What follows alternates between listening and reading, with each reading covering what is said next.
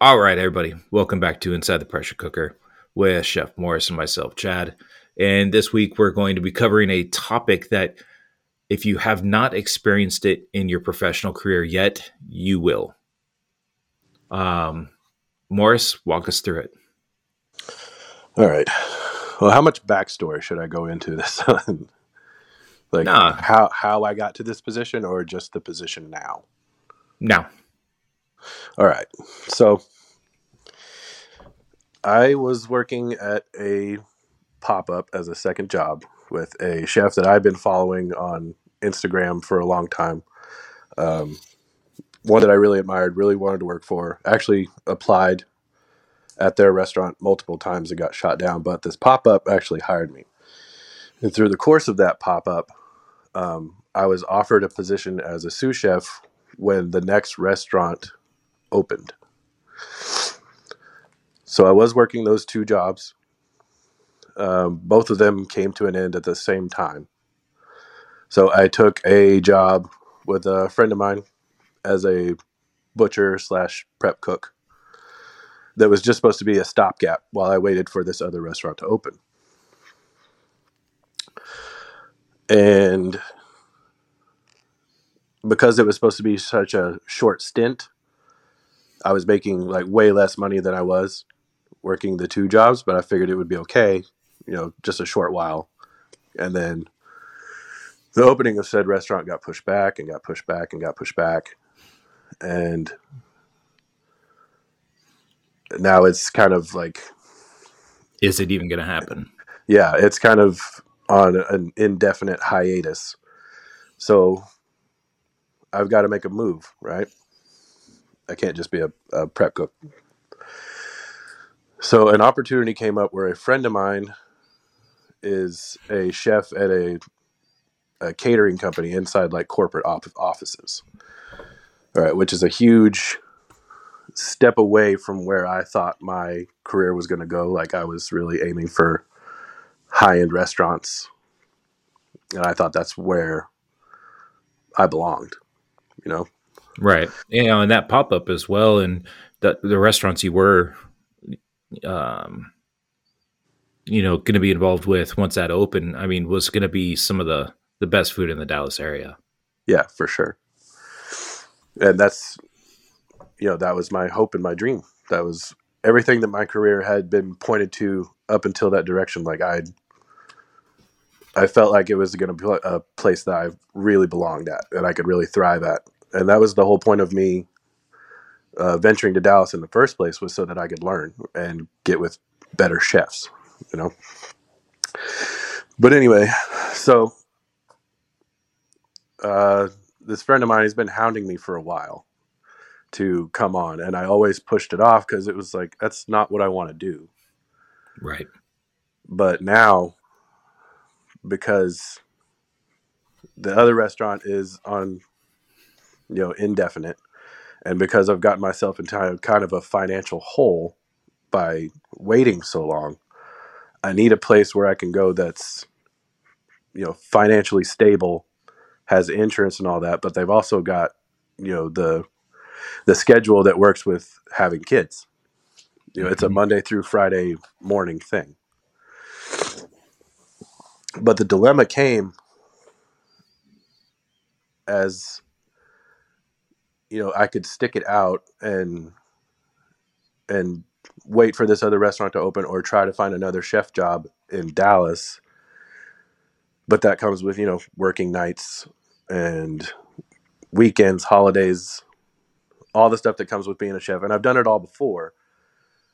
But I think I'm at a place in my life where I need something more stable so that I'm home for my kids, If I was a single guy, this wouldn't be a thing. No, not at all. And yeah, I could just find, multiple jobs and restaurants in Dallas and just keep just the grind ball. it out. Yeah. But having kids and a house and a wife, you have to think about the more stability side of it rather than the passion. And that's, Well, and your wife is in the industry too, and she's a GM at a restaurant. Um, Yes. and so she's got her own schedule that you guys got to deal with and juggle on top Right. of family. Yeah. And so for both of us to be away, multiple nights during the weeks, and the kids are just home by themselves, like it's not what we wanted. And we didn't. We grew up in this industry, like we didn't know anything else. So Right. that's where it came to, like, do I want to stick this out, or do I want to find something else so that I can maintain my dream of being like a really good chef, like getting my name out there, or do I do what's right for my family? And Which, ultimately, I have to do what's right for my family. yes, because the question, in a nutshell is, do you follow the passion and the selfish nature of chefs, of because it's almost like the culinary identity that we talked about, Right. where you almost need something like that to justify the work that you've already put in and the time that you've already missed with your family. Yeah. And it almost becomes like a vicious circle, um or cycle, I should say, where you need to constantly be justifying why you're doing things. And Mhm. I've caught myself in that. um and you end up working harder to continue to prove yourself, not just to yourself and what you think is to your family, but to the culinary community, to stay relevant. And then next thing you know, your family's just like, hey, you remember us? Yeah. But no, I mean, and so I've been facing that situation. There's been multiple times in my career where I've just been, whether it was one kid or two kids, where I've kind of come to that crossroads. And my wife and I discussed it as well. And my wife's not in the industry, and so it's like, man, what do we do? Like, do I chase those real chef jobs, or do I get into that corporate environment, whether it's hospitals, or, institutional, so to speak. Right. Um, and we never ended up going down that road. But it's always been there. Right. And like the thing about this job is, one, it's more money than I would make as a line cook anywhere else. Sure. Right. And the benefits and the insurance that all come with working with a corporation, and So the they're schedule. real benefits, Yeah. real But insurance. it's I forgot where I was going to go with that, but it's the safe play. And after making so many sacrifices for so many years, like, I owe it to my family to do that. And the my friend that's the chef there, he's only worked there for like a year. He's been promoted twice. So like the promotability and the ability to make more money is is greater there than it would take, a couple of years of working as a sous chef before you bounce up to exec or chef de cuisine or something like that. Sure.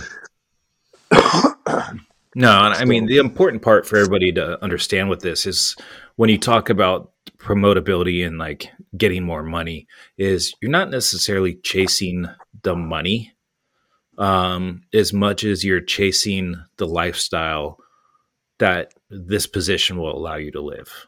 And right. and that's about being at home, not necessarily having to worry about money as much, Hmm. being able to get yourself out of that debt.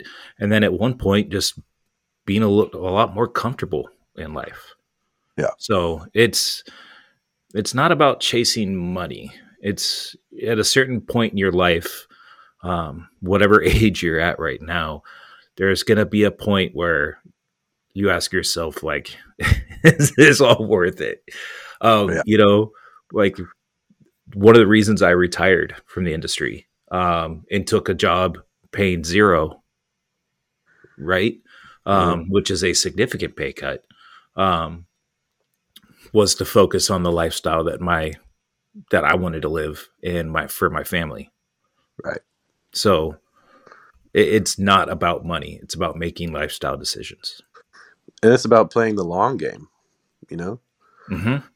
Like if I can follow in this guy's footsteps and get promoted, in 6 months or a year and basically double my income, that's an amount of money I've never even, fathomed of making.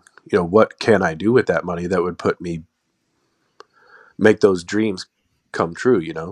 Sure. I could actually save money for opening a restaurant of my own, or I could have the free time to do pop-ups or dinners or something like that to get my name out there.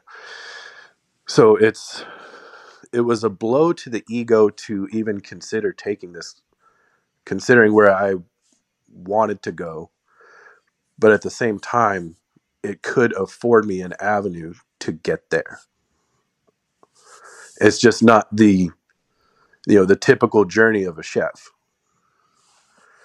Well, what is typical though? Oh, you know how it goes, man. It's like it's who you know and who you worked for. That's what matters in this community. There's some truth to that. Yeah. Yeah. But I mean, No. it's like this isn't New York or Chicago or San Francisco. Right. There's not that many big name chefs in Dallas, honestly. No, you're right. Um, no, but I like that idea of, you've made that decision to kind of go after that lifestyle, um, but you're also not prepared, and you're not giving up your identity, That's what right? it felt like. So, It really felt like that at first, but I've kind of come to terms with what I would be able to do instead of giving up. oh, sure. And I mean, it probably was an immense amount of failure, right? Yeah, it fucking sucked. Yeah, because you put all those eggs in that one basket, and then all of a sudden you're just like, oh fuck. Yeah. Um, I gambled and I lost, and now I got to fix it. But that doesn't mean the dream has to die. no, I mean, luckily, quite honestly, like you're in a fortunate spot that you already have that other position that's potentially available for you. Right. Um, so others in this situation, like when I was in this situation, I didn't have that other, like, is it A or B? I had to go figure out what B was going to be. Right. Um, who knows if I had B there available for me, who knows where I'd be at now. Yeah. Um, yeah. So even though it's been like a shitty situation, like mentally, to kind of make that shift. You know what I mean? From really high end cooking to extremely not high end cooking. Yeah, I have been very fortunate that I have a lot of friends in the industry that do want to work with me and do want to give me opportunities. So it's never like been a situation where I just don't have a job, which is the absolute worst thing.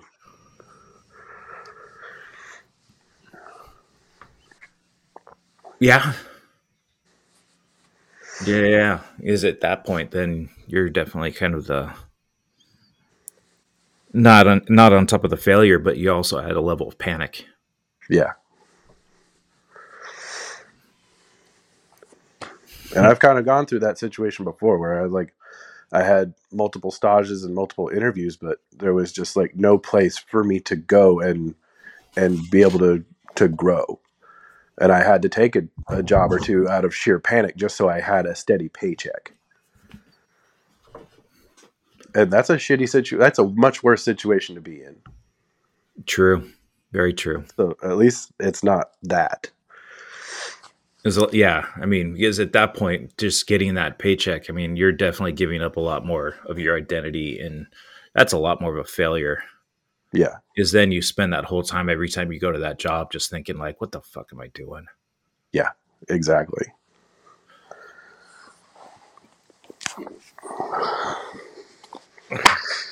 So you're in that spot. You've Hmm. decided that, obviously you've gone through those interviews, um, and you're just kind of waiting to hear back on that one at this point. But Hmm. there's a pretty strong chance you've landed that one. You've gone through the emotional cycle Hmm. of failure, depression. What the fuck am I doing? Um, no, this is the right thing for my family. I'm doing the right thing. And then that leads back into the I've failed myself, right? I've put Hmm. my family through a bunch of stuff unnecessarily. Um, and I'm not putting words in your mouth. I'm just kind of going through like, I No, know you're these good. are emotions that I know I've felt, right? Yeah, you're Um, definitely hitting the nail on the head. and, um, and, and then there's like another level of depression, of, what the fuck did I do? What am I doing? Why am I doing this? What is worth it? Yeah. Um, and then you're like, but I've invested so much in this and myself, like giving this up, like, have I just been wasting the last 4, 5, 6, 10 years of my life? Yeah. Oh, son of a bitch, hold on.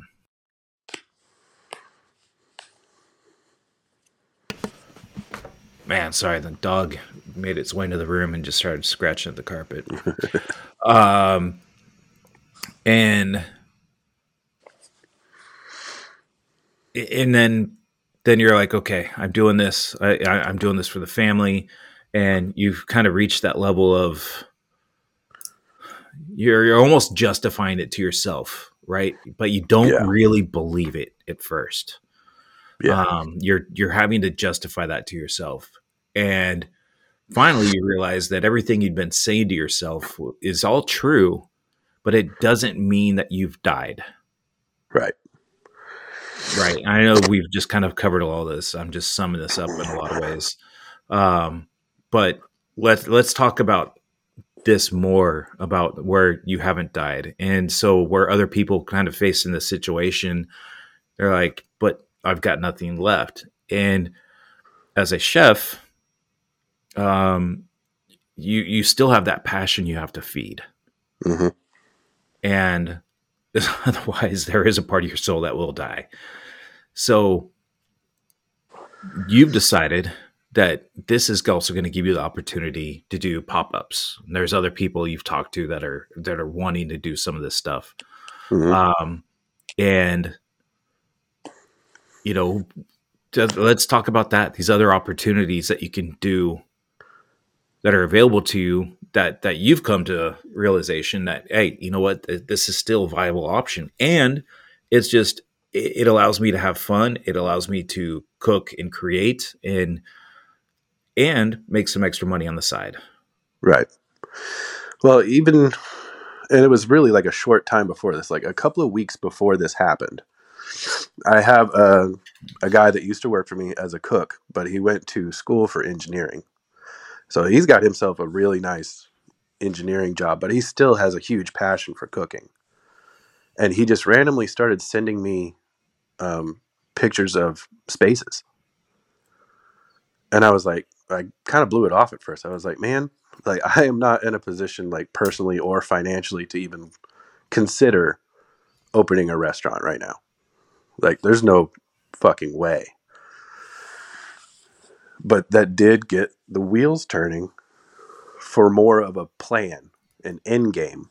Where could this go, instead of just saying, well, I guess I'm done in the industry now. I'm just going to do, the safe thing. It doesn't have to be that way. And if he hadn't started sending me those text messages, it probably would have been an even more of an identity crisis, you know? But what that did was planted a seed of what can I do, even if I feel like I'm taking a step back, to leap forward. Mm-hmm. And there are, there's other people involved, but I think that's much more of a game plan than what I even had originally. The end game before was I want to work at this restaurant.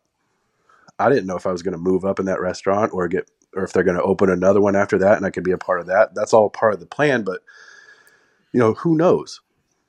But now I can have a little bit more sense of control of what I'm actually doing and what I want to do. You can see more of the long game now. Yeah. Yeah, no, and it's interesting, and I'm trying to remember when we talked about pop ups. I don't know if it was one of the episodes, um, or if it was just us in conversation. Um, but there was a point when pop ups were kind of a trendy thing, and I don't remember what that was. Maybe 15 years ago, or maybe a little bit less. Um, and just they were the thing. People were doing them, um, and then they kind of died. Um, Maybe just because they're not trendy anymore. But I also see just in the state of the union of restaurants, as smaller individual restaurants struggle more and more with keeping up, Mm-hmm. um, with just the bigger chains that are able to afford taking the hit financially due to inflation, increased prices. They've got the buying power for all that stuff. They've got the staying power um, that that volume has, and the smaller mom and pop places and chef owned places are really, really going to keep struggling. And as an individual, like, hey, you know what? I'd love to open my own restaurant. Man, right now is probably a horrible time to try to do that as an individual. Yeah. And it's just unless you've got the right location with very limited what I was going to say, very limited competition where you can just go in and just own the entire neighborhood. Right. Um, which there's not a lot of those out there. There are, but you've got to be definitely in an emerging market. Um, Yeah. and but as a chef in more of a Dallas area where it's not really an emerging market, it's already there. Like, what are you going to do? Like, how are you going to compete with some of these places? Um, and so I think the idea of a pop up is perfect, and I think we're gonna in the near future probably start seeing pop ups happen a lot more frequently. Right. And we are in an area, um, smaller area, like north of Dallas. Most of us live north of Dallas. And Hmm. it's a food scene that's, it's not overrun with restaurants like Dallas is. And it's a super supportive community. So like new restaurants that open, like people are interested. People go out of their way to eat there, even if your staff is a skeleton crew, and even if you can't be open every day, just due to costs. People are really supportive around here, and I don't think that community aspect is going to change. So I'm not talking about opening a restaurant next year. This is more like I don't know, a 5-year plan, if you will. Sure. But that was one of the things that I mentioned to the guy. I mean, he was like, I'm making good money now. I'm going to eventually get to a spot where I want to invest in a restaurant. And the fact that he reached out to me personally was, very flattering. But, in 5 years, what's the market going to be like? You don't really know. I know like the economy is kind of in a downward spiral right now. And, rents are super high around here right now too. Right. So now is just a time for me to money up to support my family, and B, really dive deep into an aspect of restaurants that I didn't really. I can operate a restaurant from like a executive chef standpoint, but how do I think about it from a complete operational standpoint. You know, so I've been getting more books. You know, Hmm. restaurant ownership and startup and LLCs and loans and like stuff that I never would have really thought of before. All the shitty parts of being a chef and owner of a restaurant, Right. But but you have to know yeah, it. yeah. And now I have a time and an opportunity to learn that stuff on my own. Yeah, and not the hard way. Yeah. The hard way usually does not end well.